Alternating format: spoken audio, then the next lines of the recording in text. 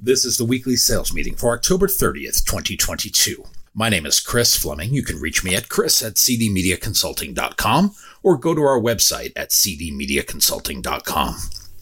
Today's topic is desperation. Desperation is a bad perfume. There are two parts of desperation. One part can be a grand motivator. When you have nothing left to lose, you will scratch and claw to get to the finish line. In these fight or flight scenarios, instinct takes over. It pushes us on a path we may have not otherwise selected. With your back against the wall, you will find out what your ingredients are. In this case, desperation can be useful to push us beyond our comfort zone. Many a grand work of art was forged out of necessity on the depths of desperation. When pushed to the breaking point, it can be our last bastion of hope. The English statesman Benjamin Disraeli said desperation is sometimes as powerful an inspirer as genius. That is one kind of desperation. The other is sheer panic. To stave off failure, we resort to tactics which are harmful to our long-term survival. We take shortcuts for short-term expediency. We cut corners to make the grade today, knowing full well it has affected our monetary success for the future. It happens in every business run by the impatient, the desperate. It gets exploited by those in the know on the other side of the negotiating table. The tells are so obvious that your customers can spot them immediately. The tactics are so obvious the buyer knows they only need to wait you out to get the better end of the deal. And the cycle is so vicious that it repeats itself year over year, month over month, and week over week. It is the Mobius loop of sales cycles. Desperation gives off a foul odor. It reeks of nervousness, and it is ripe with poor decisions. Every focus is on getting to some arbitrary conversion goal, regardless of the long-term impact of these decisions. We tell lies to ourselves about only taking the shortcut once, and then tell it again and again until this too becomes the habit of doing what is expedient rather than what is right. The English writer Anthony Burgess gave us a clockwork orange. He wrote, "We all need money, but there are degrees of desperation. Check the health of your sales organization. Are you taking bad business? All with the justification that you wouldn't do it had you met certain benchmarks each month, then doing it again and repeating the same mantra? Or are you walking away from these acts of desperation, knowing that your new backbone gives you the confidence to approach the next deal with equal enthusiasm? If your business has strong fundamentals, this may not happen. If you have customers buying ideas and advice from experts, this may not happen. In fact, you will have an easier time staving off the acts of desperation than those who only operate on a 30-day strategic plan. When we care nothing for the future health of our business, we will exhibit this willingness to cut corners, regardless of the internal, self-inflicted damage we cause. John Gerald Stumpf was the chairman and CEO of Wells Fargo. He said, "When you collect bad loans, you sure learn a lot about making good ones. You also learn a lot about the power of persuasion, persistence, and desperation." In a move that now appears somewhat ironic, he is banned from banking for life for 2016's fake account scandal at Wells Fargo. Looks like he did not learn as much as he thought he would learn from making bad loans. It only taught him to make more. This idea that it was okay to cut corners to, quote, make the number led to more devious practices in the future. If you cut corners during the week at practice, you will repeat the process at game time. It is dangerous for desperation to drive negotiation. When all you have is nothing, anything looks like a whole lot of something.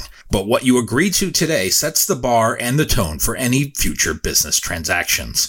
In the media world, advertising sales rates have not changed much in 30 years, and much of this is caused by acts of desperation. Look at consumer pricing. Look at the value of the US dollar. And look at any other pricing comparison. You will see a significant uptick in pricing in most business sectors. $1 in 1990 would be $2.29 in 2022. That would mean pricing is 2.29 times higher 30 years later. But advertising rates have not kept pace. Sellers and sales teams have continued to accept same, or in some cases lower, advertising rates to keep from striking out. The idea that half of something is better than nothing, thus creating the Mobius loop, this closed cycle of sameness, all fashioned from this idea of desperation. It is a weakness, a lack of intestinal fortitude, and the ability to walk away from bad business. Half of something sets the new bar for value. It might make you feel good, but it is only temporary, as it will drive down your total business value. It forces you to work twice as hard for the same or even less.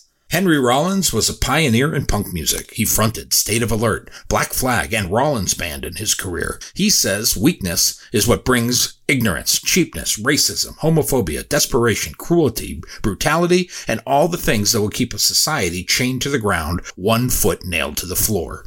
It keeps our sales teams with one foot chained to the ground also, running as fast as they can in a controlled, unbreakable circle. They are never able to break this cycle. This makes it a race to the bottom. To me, that is not a race worth winning. I don't even want a registration number for this contest. Jessica Walter was a Hollywood actress. She had well over 170 roles to her credit. She is most famous for playing opposite Clint Eastwood in 1971's Play Misty for Me. Her take on this topic was this: desperate? That can be the justification for all kinds of behavior. And that is what we are doing when we operate out of desperation. We justify all sorts of things to get us through another week. We are like addicts looking for our next fix. That better feeling we have when we get to close can mask over the steps taken to get to that point, until we are faced with the same problem again in 30 days.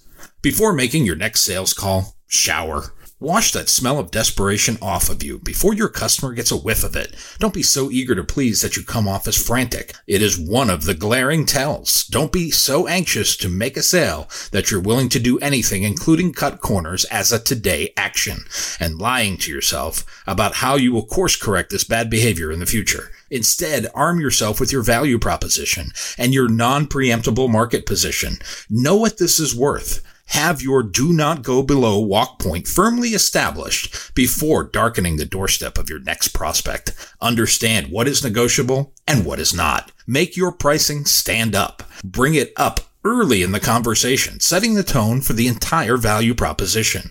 We used to hear the first person to mention money loses. But in our world of direct sales, many times the first price establishes the value. It sets the market pecking order for all products. Best to get that on the table early on so everything in the future is compared to it. Otherwise, most people will take 5% of fact and 95% of rumor, half-truths and innuendo, and make their own version of value. Avoid acts of desperation. Be proud of who you are and what you do. Make that stand for real value in your sales presentations. Shawn Michaels is an American professional wrestler. He says if you are desperate enough for attention, any attention will make you feel better. And that is often how we act on any sales call, especially if we have had several in a row that didn't go well. If someone winks at us or feigns the slightest interest, we offer the moon. And it's so quick, so we can get to closed rather than do the right thing for the customer, our business, and for ourselves.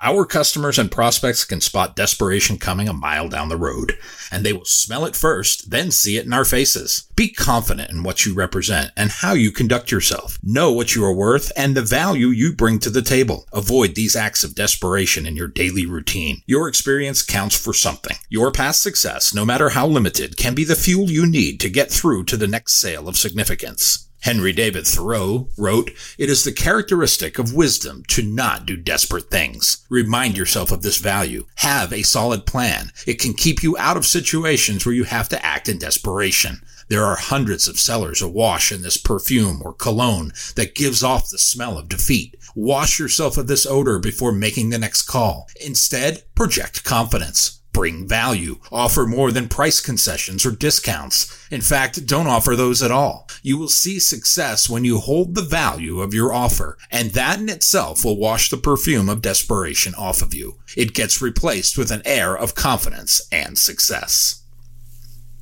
I have released a new book on leadership called You Can't Lead from the Back of the Room. It is available on Amazon.com, and it's also released as an audiobook for download on Audible. If you've liked what you've heard here today, please consider downloading one or two. Send one to a friend. You can go to cdmediaconsulting.com and follow the instructions to order.